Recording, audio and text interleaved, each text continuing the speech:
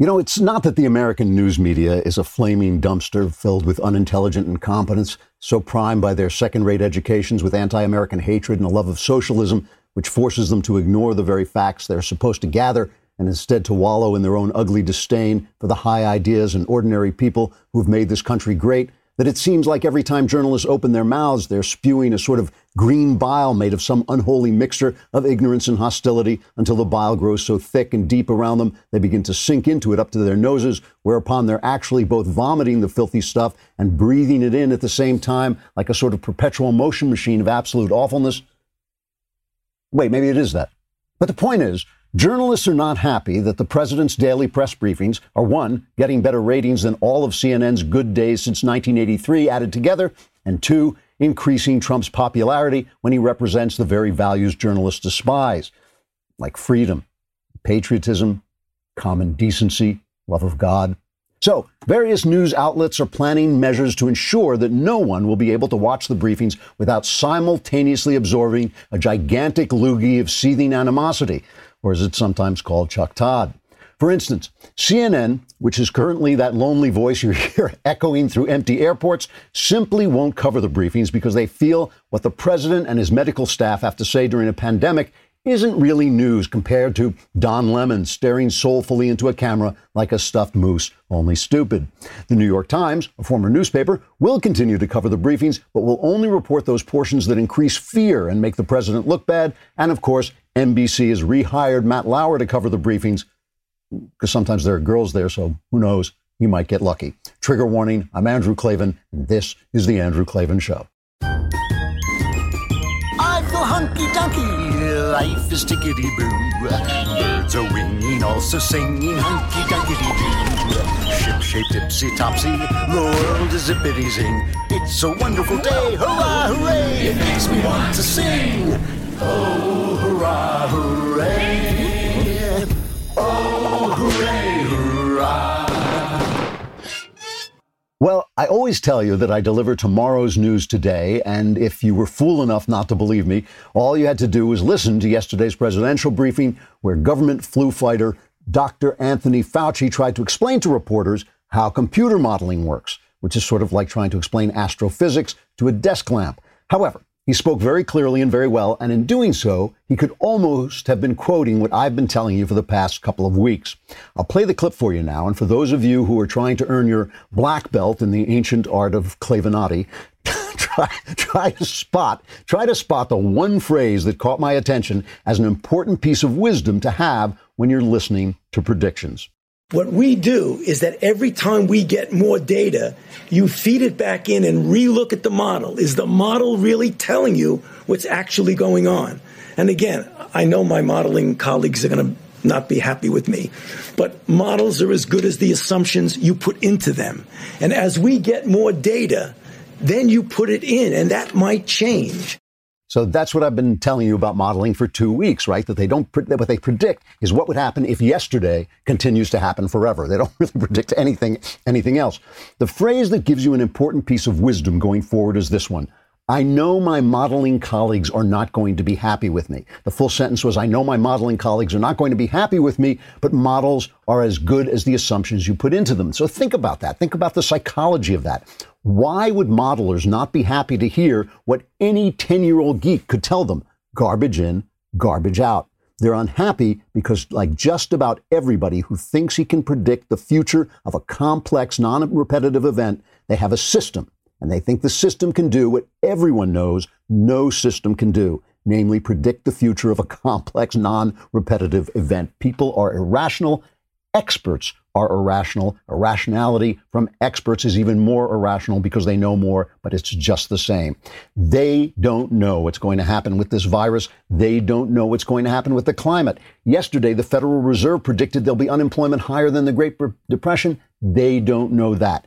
Fauci is a good guy to listen to on the numbers because, like me and Socrates, he knows he doesn't know. He's just sharing what he's got so far, and he keeps explaining that.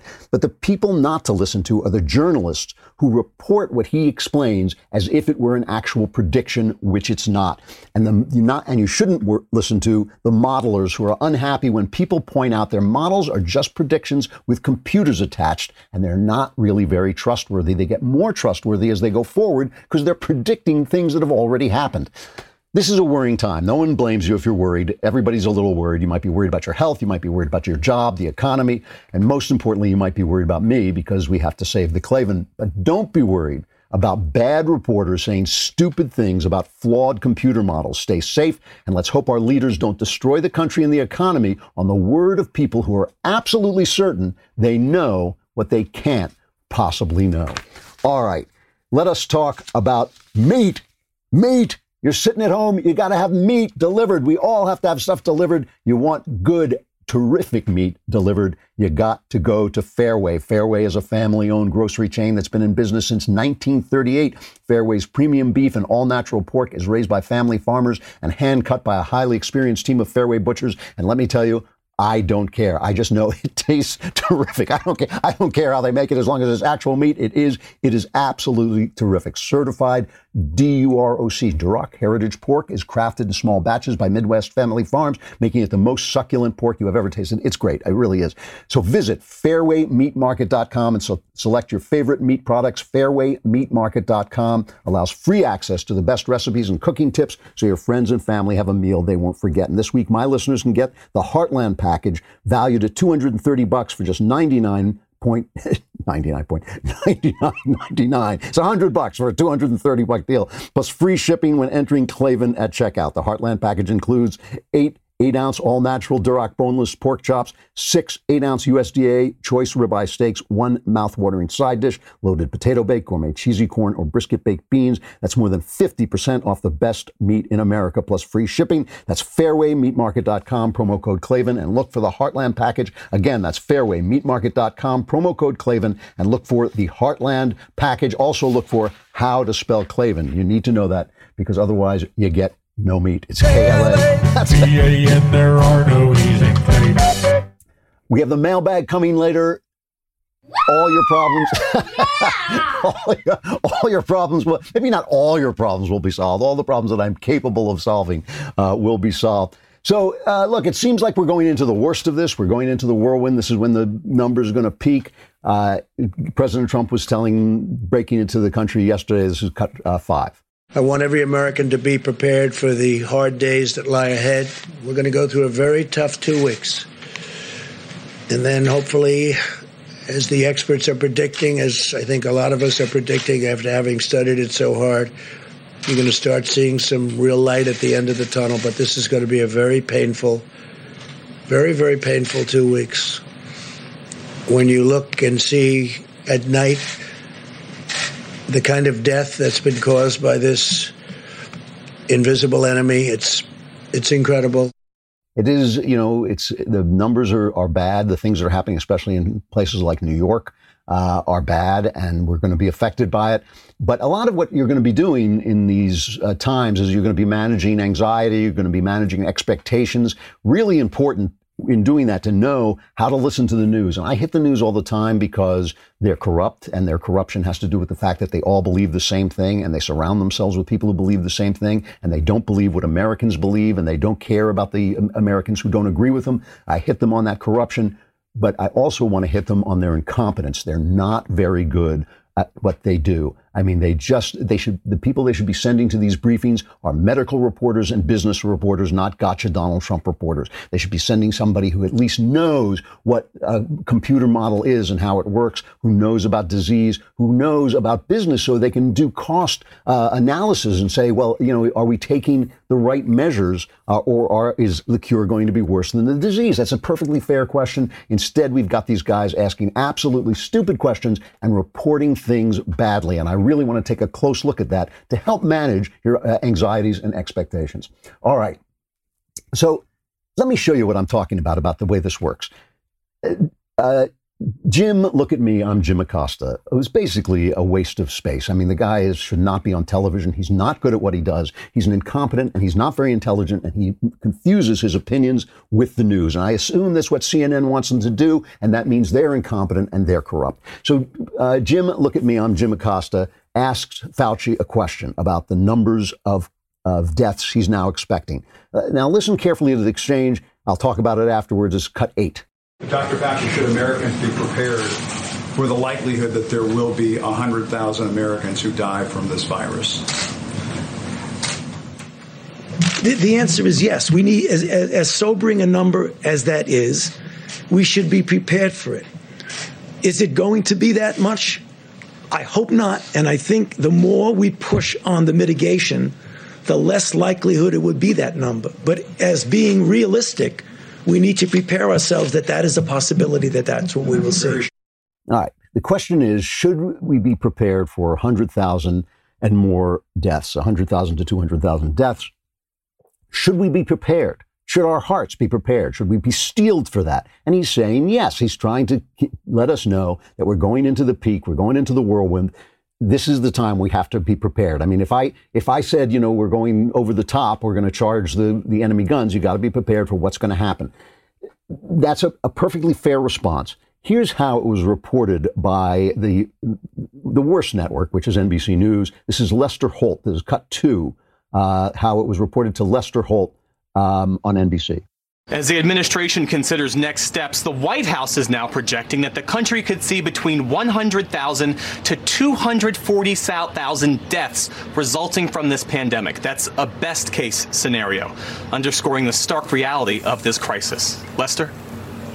Still can't wrap my mind around those numbers, but thank you, Jeff. That's the best case scenario. So Fauci comes in and says, yes, we should be prepared for that. I hope it's not going to be that bad. And he's talked about the modeling when he was talking about the modeling in the cut I played at the opening. What he was saying was, as we go, this is what the model says right now. But remember, the model has come down. Pardon me.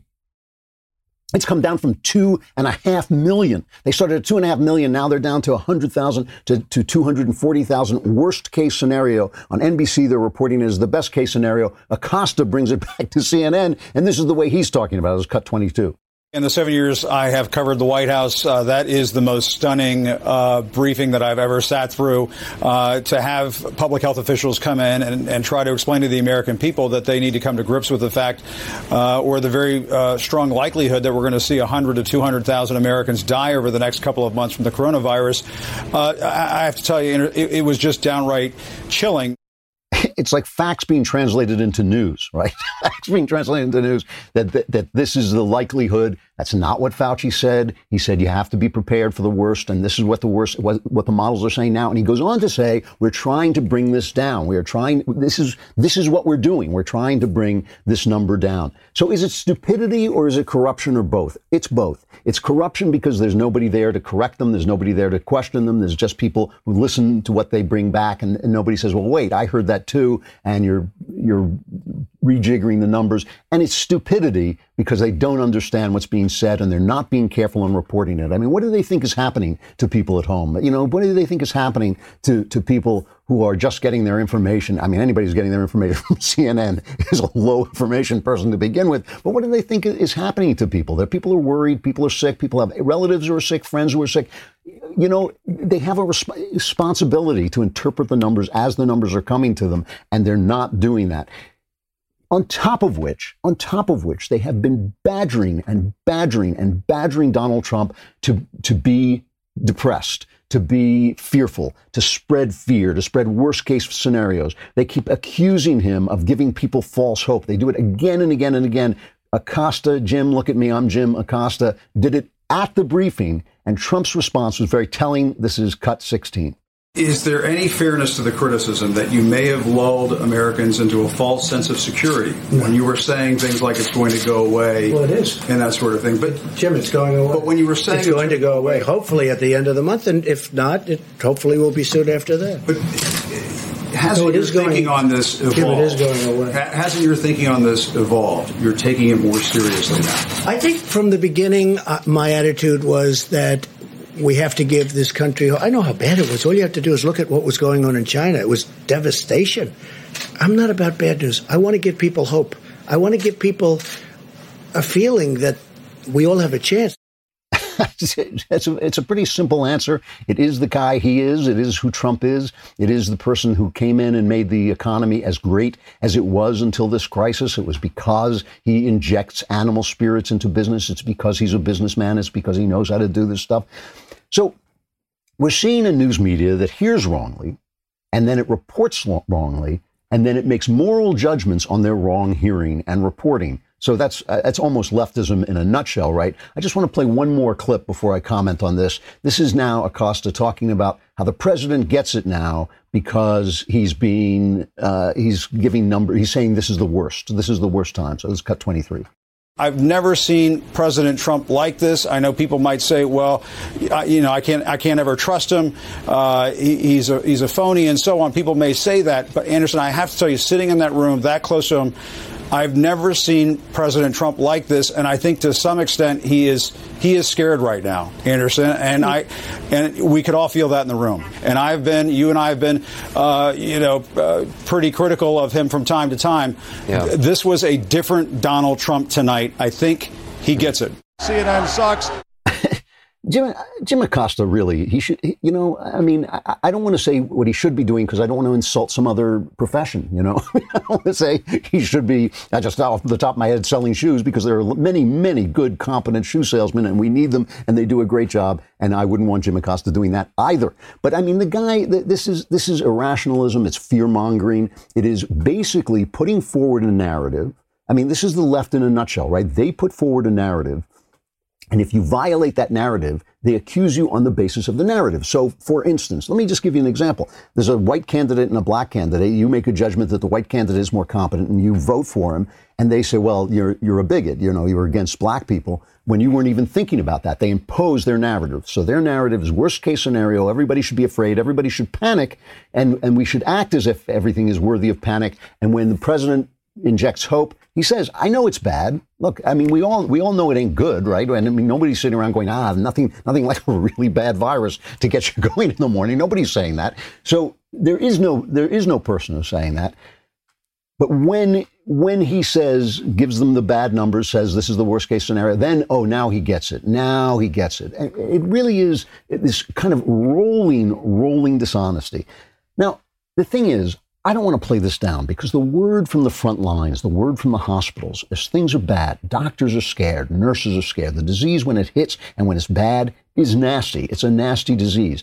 But you have to have some kind of context, right? In Sweden, for instance, and this is an important thing because people talk as if everything is only happening here, but everybody is shut down except Sweden. Sweden has said, no, we're not going to shut down. We're going to let the virus spread. It's going to spread eventually anyway. Let's let everybody get it. And have it all happen now and not destroy our economy. The doctors in Sweden are going absolutely bats. They're going, so to speak, Wuhan bats, they're going.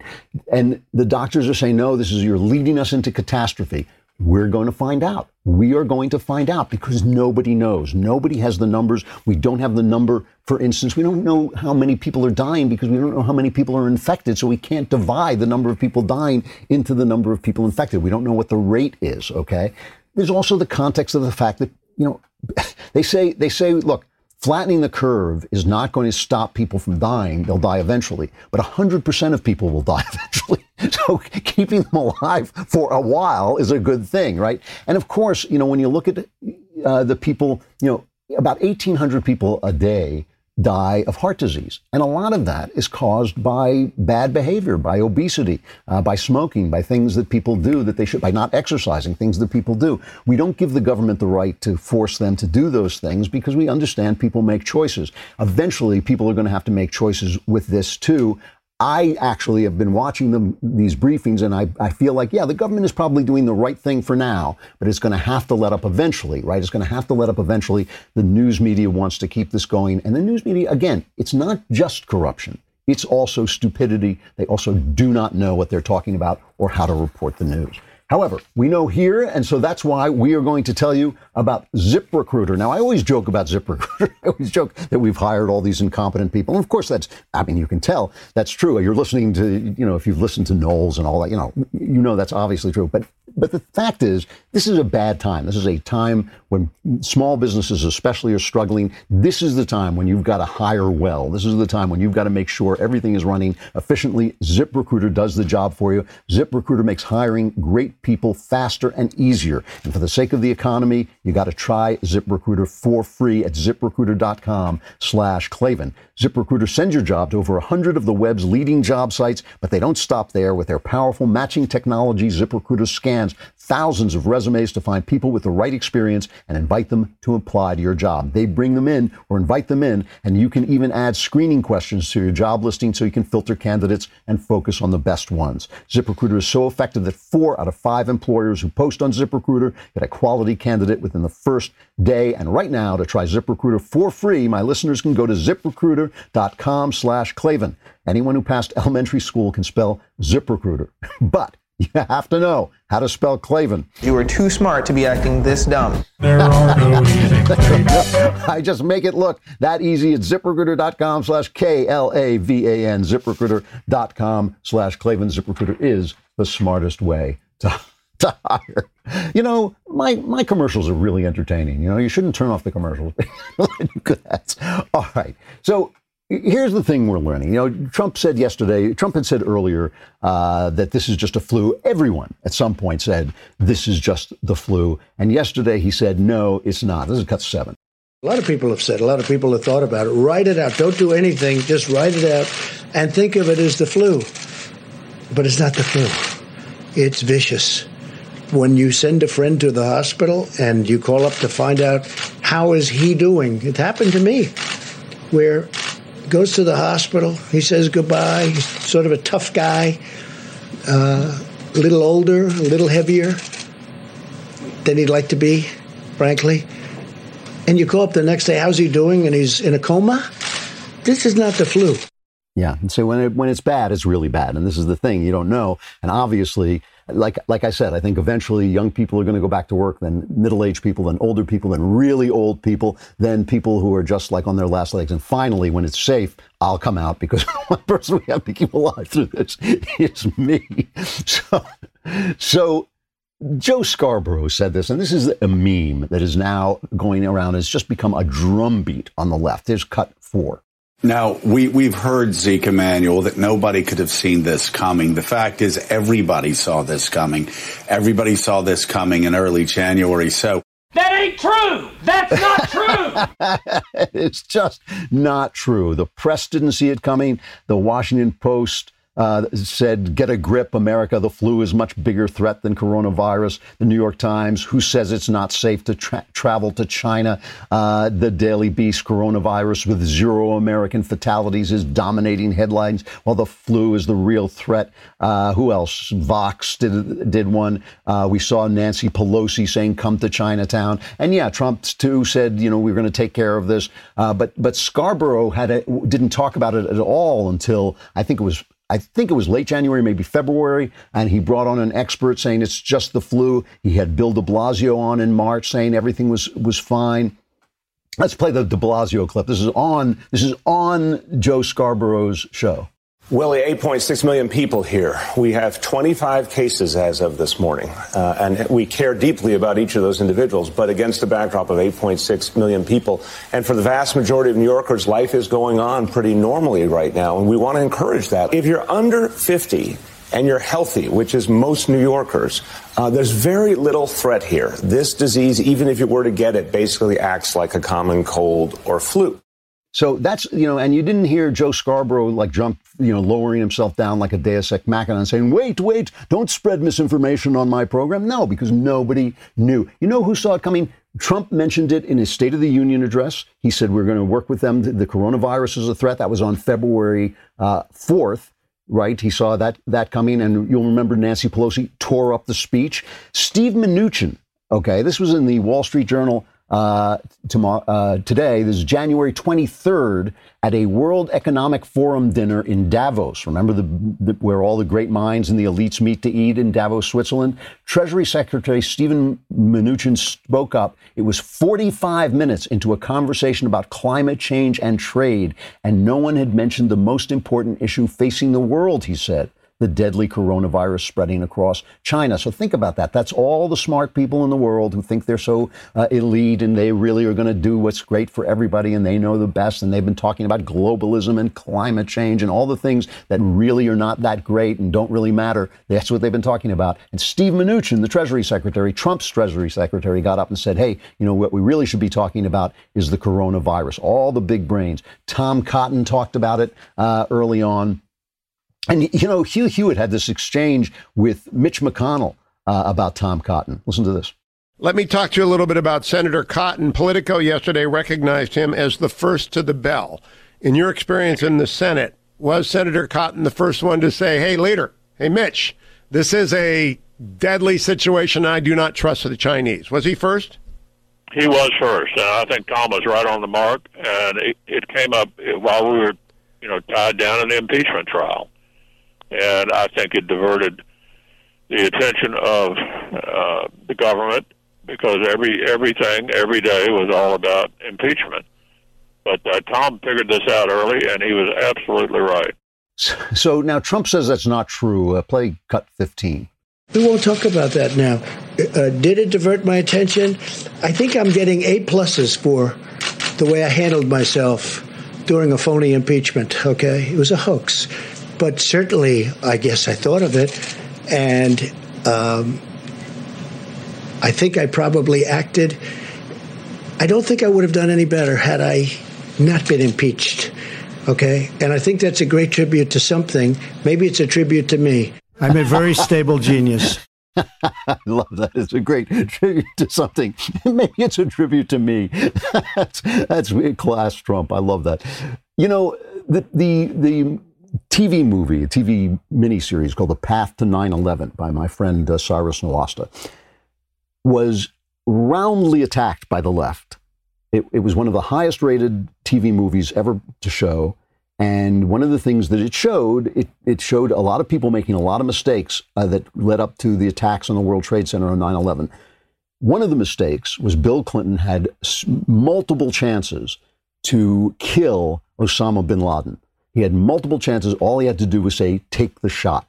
And he didn't say it because he was so distracted by the Monica Lewinsky affair scandal. And he was afraid he had no political capital to spend. He was afraid if he made a mistake, it would destroy him. And so he didn't do it. The Clintons were so upset about this that they first forced They lobbied ABC, who were friends of Clinton, the Disney Corporation, friends of Clinton. They lobbied them until they had to make cuts and cut some of the incidents out because there were a number of times he had the chance to kill Osama bin Laden but was distracted. They have never released the DVD. The Disney Corporation for the Clintons, on behalf of the Clintons, is sitting on the path to 9/11. They will not release it. They won't release it. And even now, when Hillary Clinton is out of the ball game, I don't know what has to happen. Maybe they have to die before they will release the path to 9/11, which shows that Clinton did not take a shot at bin Laden because he was so distracted by the Monica Lewinsky scandal. The Monica Lewinsky scandal was Bill Clinton's fault, right? He was the one who was banging the intern in the Oval Office in the People's House when he should have been working, okay? So that was his fault that there was a scandal about that. In terms of the impeachment, I mean, it was a hoax. There was no collusion with Russia. And they knew it early on, and when they took us through 3 years almost of absolute nonsense. And these things have consequences. I'm not saying that Trump would have done a better job with this if he hadn't been distracted, but it does, there is always a potential crisis happening. There's always a potential crisis happening, and the president has to be able to pay attention to that. And when they impeach you over a phone call you made about the president to the president of the Ukraine, which is nothing, when they spy on you for this Russian hoax, now more than 24 Federal Bureau of Investigation applications to monitor Americans suspected of having listed to foreign intelligence or terrorism had errors in their files, a Justice Department watchdog said. That's from the Wall Street Journal. In other words, they had found that a lot of these FISA warrants are faulty. Of course, the government abuses its power when it has them. I just want to play one final thing. Fauci says that Trump handled this as quickly as he could. And he also says, well, I won't play it because I'm running out of time, but he also says that the curve is dropping. The number of cases, the rate of increase of the number of cases is dropping. That is a hopeful sign. We're looking at 2 bad weeks, I think, no matter what the computer models say. That obviously is going to be bad. We don't know how bad. We don't let the press make you hysterical about it. We don't know how bad it is, but this is it. This is the peak that we're going to see. And hopefully, as it goes down, Trump, a businessman, is going to let people start to go back to work. I think that it has to happen. But always remember, even when you go back to work, save the Klavan. That's the most important thing you have to do. All right. When you're locked up, it is really easy to become a shaggy, smelly mess, right? Do not let that happen to you, especially if you've got a beard and a wife. I have a beard and a wife. I try to take good care of both, but I use Beard Supply. I used it this morning. If you lean very close to whatever you're listening to, when you're listening to this show, you can smell my beard. If you did that, you're not smart enough to be listening to this show, but they've got some great stuff. Beard Supply helps keep your beard healthy, itch-free, soft, smelling great, and more than 10,000 beards agree Beard Supply products are the best out there. 10,000 beards can't be wrong. I really did use it this morning. It smells great. It makes your beard feel better. It keeps you from getting an itch, which is always a problem. Each Beard Supply beard oil is handcrafted from 100% natural ingredients with no synthetics, no mass market essentials, no sulfates, and no paraffin. For a short time, Beard Supply is offering my listeners 25% off. Just go to beardsupply.com and use the promo code Klavan. Again, that's beardsupply.com. Use the promo code Klavan. Now, you may be scratching your beard and saying, how do you spell Klavan? Well, it's V-A-N, there are no E's in Klavan. I don't know how they knew that. How did they know to do that? All Access. I will be on tomorrow. This is our All Access Live. It is for all subscribers. You've got to be a subscriber. Go to dailywire.com and subscribe. That will also get you into the mailbag so you can solve all your problems. But on All Access, and you can sound like that when you get your answers in the mailbag. All Access is a relaxed setting. We just sit and talk to you. You can come on. If you're a subscriber, you can come on and ask questions. Just send us greetings, say hello. We'd love to hear from you. I love to hear from you. I so prefer to just talking myself. I really prefer to interact with you. We're all isolated. We're all sitting at home, sheltering in place. So All Access Live is a great way for us to get together. It was meant for All Access members. That's why we call it that. That's our top level of subscription. But during this time of isolation, we've opened it up to all our members. And in doing so, we've accelerated the launch. So let us know what you think. It's at 8 p.m. Eastern, 5 p.m. Pacific. It'll be on tonight. Every night. I'll be on tomorrow. It's already Wednesday. Wow, this week has zipped by. That's it. We're on pandemic time. So come on in and try All Access Live and then let us know what you think. We love hearing from you. All right, mailbag coming up. Come to dailywire.com and subscribe.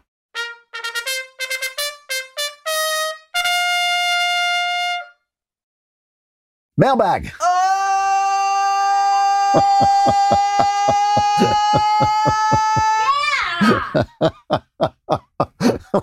Wait a minute. Who was that? Was that actually Lindsay? From Chuck. Hey, Drew, with all of this coronavirus going on, I have noticed that I've had a certain amount of anxiety that gets to me at times. Chuck, that's just you. That's not happening to anybody else. What's wrong with... No, I'm kidding. Of course, it's happening to everybody. I have experienced this in the past and was able to get over it pretty easily, but it has continued to weigh on me for the past few days as new information comes out. I was wondering if you had any advice on how to deal with this while we wait to see how all of this turns out. Love your show. Keep up the good work and stay safe. Save the Klavan. That's the most important thing. Yes, of course, Chuck, this is I'm kidding you. Obviously, this is happening to everybody. Everybody's anxious. Everybody is worried. All the news coming out and all this stuff. So, yeah, let me tell you about this. This is important. It's important to know how to manage anxiety in every situation and certainly in a crisis. And, you know, there's a line in the Bible. I'm going to quote it from memory, so I'll get it wrong. But the line is, who by worrying can add even a minute to your life? It's something like that. In other words, you can't make your life any longer by worrying. It's deep wisdom, because the important thing to remember about worrying, it is something that is happening in you. It is a physical thing that is happening in you. It has no effect on the outside world. It doesn't mean worse things will happen. It doesn't mean better things will happen. It's not holding up the sky. It's not breaking down the sky. It's not doing anything. It is just physical chemicals happening in you. It is an emotion that you are having that may or may not have anything to do with the world outside you. Not one, you're not going to live a minute longer. You're not going to live a minute shorter. You're just going to be worried. That's the only thing. So if it's in you, you can deal with it from within. And if it's physical, you can deal with it by physical means. It is scientifically shown that deep breathing and learning how to breathe will help you with anxiety. This is absolutely true. It is also true. I mean, so, that's a thing you can learn on any meditation site, on any breathing site, how you breathe. It affects your heart rate. It affects everything, and you can breathe out anxieties. While you're doing that, you can meditate. You can use, meditation to control, to take things in and then let them out, let those worries out, let them go, let go of them. I've had a sponsor, the Abide app for Christian meditation, which I find has been really, really helpful, really good. Just even before this, I thought it was a really terrific thing. I'm not just giving them a free ad. I really liked it.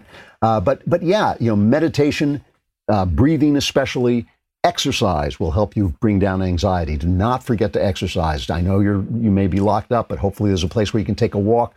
Hopefully you have a machine. Even if you don't have a machine, there are all kinds of apps that will give you exercises that you can do. So exercise, breathe, and remember, this is a thing happening in you. It is not a reflection of the outside world. It has nothing to do with the outside world. It is happening inside you, and it's not going to change anything, so you might as well get rid of it. People hold on to their anxiety because they think it's holding things together. They think if I'm not worried, something bad will happen. If I don't, this is one of the most ancient superstitions on earth. It is one of the most ancient superstitions in the human race that you have to worry to keep things from happening, right? Not true. Things will happen whether you worry or not, so let it go. All right. From Sean, dear Lord Clavin, I'm 26 years old. I graduated university 2 years ago, and I have a mild motivation problem I was hoping you could help me with. And by mild, I mean it's absolutely crippling. To put it bluntly, I have none, no motivation. I want to do nothing, but more of an abstract form of nothing, because sitting around on the couch all day isn't appealing either. I seem to want to press pause on life and bring the space-time continuum to a halt. Every time I've been able to make an effort towards moving my life forward, I find a way to not follow through. I've been torn for a few years between joining the police academy, attending law school. I have interest in both fields. However, when I decided to join the academy, I dropped out 2 days before it started. When I decided to go to law school, I took a total of 3 LSAT prep classes and didn't study during any of them. I'm not depressed or suicidal. I very much enjoy life, and I don't hate myself. Be that as it may, it's clear my natural inclination to be a lazy bum has dug its claws in so deep to me that any attempt to move my life forward gets self-sabotage. All right. You're obviously, I read a lot of that because I wanted people to see that you're obviously a very intelligent, witty, charming person, and you are using that intelligence and wit and charm to charm yourself into a lie.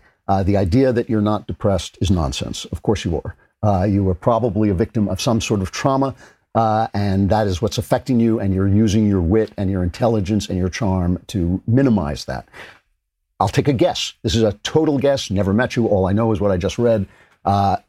Maybe you were bullied as a kid.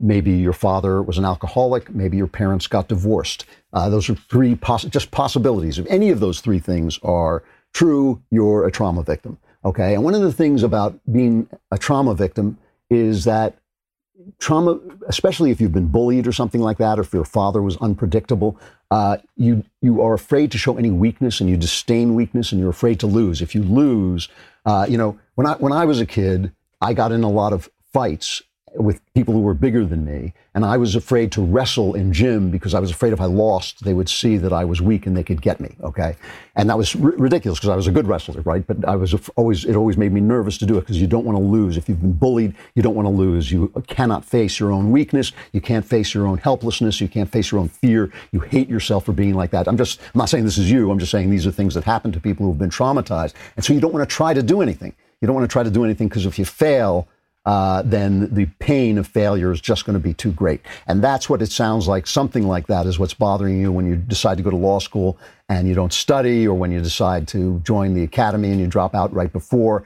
When you, like I said, you're a charming, intelligent guy. I can tell from your letter, and you're using that charm and that intelligence to minimize something that has happened to you and is bothering you. Here's what you do.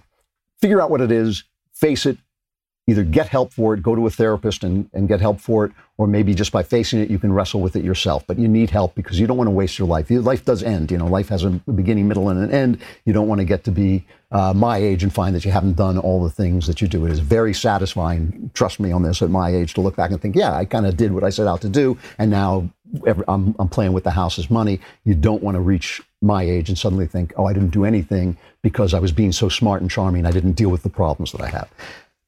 Little honest talk for you. All right. From Patrick, dear Lord Klavan of the multiverse, I binge watched Tiger King on Netflix last weekend, and I thought it raised some interesting questions about owning exotic animals. Do you think private citizens have the right to own exotic animals like lions or tigers as they do with regular pets, or should the government regulate it for the sake of protecting endangered species? Also, if you could own an exotic animal yourself, what would it be? That's all this. I see they've got my Tiger King outfit on. I appreciate that. I look great with that hair. First of all, I have not yet seen Tiger King. I have watched the trailer because it is incredibly funny. Of course you shouldn't own exotic animals like lions and tigers. Don't be stupid. It's stupid to do that. They eat people. They look at you and they see lunch. They're not your friends. They're not your pals. And what people do is they get them when they're babies and suddenly they throw them away or kill them. And of course it's cruel, and of course it shouldn't be done. They should live in the wild. I don't even believe in zoos anymore. Zoos made sense when nobody had seen these things, when we didn't have cameras. I don't think we should be putting animals in cages unless it's to study them, and then we should set them free. So I think animals get a bad deal from us. I think we should leave them alone, put them in their out in their beautiful preserves that they have in Africa where they can roam free and have the lives they're supposed to live.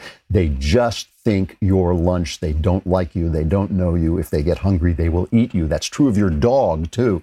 But dogs at least have been bred to be homegrown. If I could own an exotic animal, what would it be? I'd probably have Knowles around to make me coffee and sandwiches. Is he exotic? I don't know. That's like, but I'm not sure he'd be worth owning all that much. All right. Dear Mr. Klavan, my girlfriend and I keep debating. Would you take that picture of me debating over who is saved in terms of salvation in the Christian faith? She insists that non-Christians, even those who never had the opportunity to know Jesus, will be cast into hell, while I believe that people who are not within the Christian faith still have a chance to be saved. I will admit that I'm biased because I come from a secular family. I don't want to bear the thought of my family burning in hell for all eternity. Any insight you can provide on this would be greatly appreciated. Okay. Point number one, what you think, what I think, what your girlfriend thinks, you don't get a vote. We don't get a vote. We get 0 votes, right? We get 0 votes. Anything we're saying is absolutely random nonsense. It means absolutely nothing. There is only one vote, one big vote on who is damned and who is saved, and we have no idea. We do not know. We know from the Gospels it tells us, from the Bible it tells us that you can only be saved through Jesus, but we don't know who can be saved through Jesus or how that happens, or whether Jesus will save those who don't know his name or don't, who don't follow him. We know that when they talk about Jesus's name, they don't just mean the name Jesus. They mean the character of Jesus, the being of Jesus. When Jesus says to pray in my name, he doesn't mean to say in Jesus' name I pray, which a lot of people do. What he means is to pray like the best example I ever heard was stop in the name of the law. That doesn't mean stop because I said the word law. That means to stop because I have the authority of the law behind me. And so when you pray in the name of Jesus, it means to pray in the character of Jesus.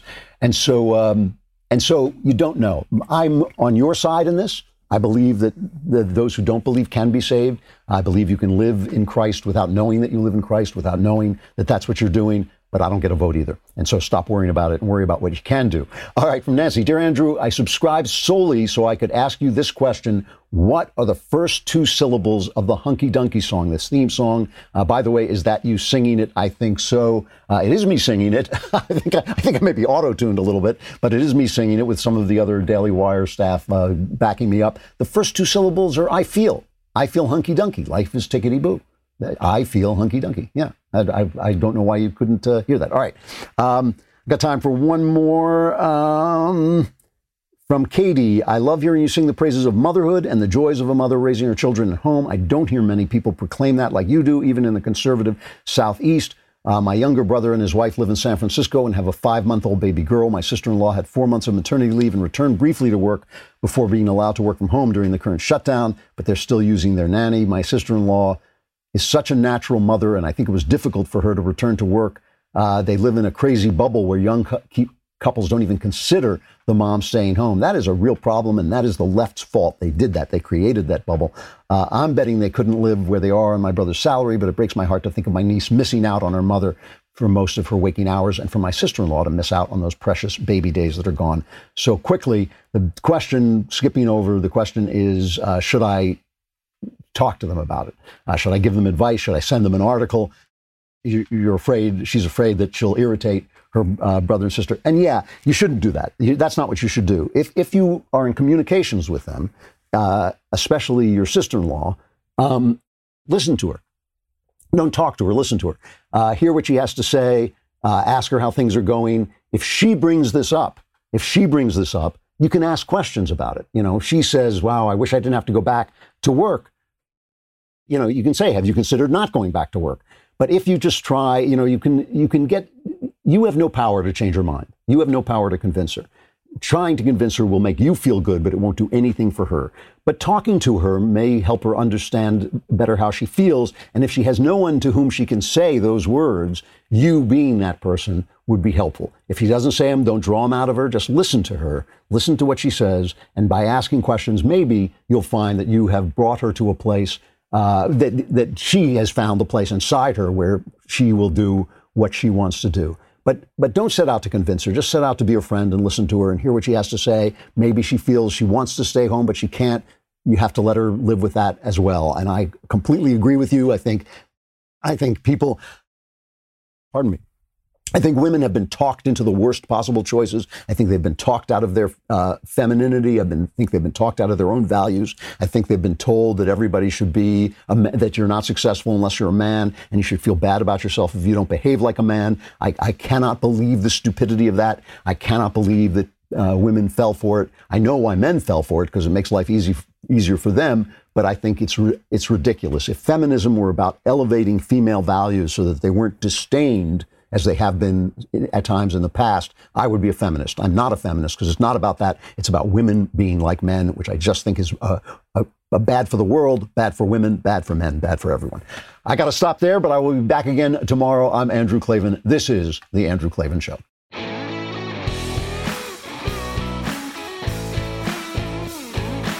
Hey, if you enjoyed this episode, don't forget to subscribe. And if you want to help spread the word, give us a 5-star review and also tell your friends to subscribe too. We're available on Apple Podcasts, on Spotify, wherever you listen to podcasts. Also, be sure to check out the other Daily Wire podcasts, including The Ben Shapiro Show, The Matt Walsh Show, and The Michael Knowles Show. Thanks for listening. The Andrew Klavan Show is produced by Robert Sterling and directed by Mike Joyner. Executive producer, Jeremy Boring. Technical producer, Austin Stevens. And our supervising producer is Mathis Glover. Assistant director, Pavel Wydowski. Edited by Adam Sayevitz. Audio mixed by Robin Fenderson. Hair and makeup is by Jesua Alvera. Animations are by Cynthia Angulo. Production assistants, McKenna Waters and Ryan Love. The Andrew Klavan Show is a Daily Wire production. Copyright Daily Wire 2020. If you prefer facts over feelings, aren't offended by the brutal truth, and you can still laugh at the insanity filling our national news cycle, well, tune in to The Ben Shapiro Show. We'll get a whole lot of that and much more. See you there.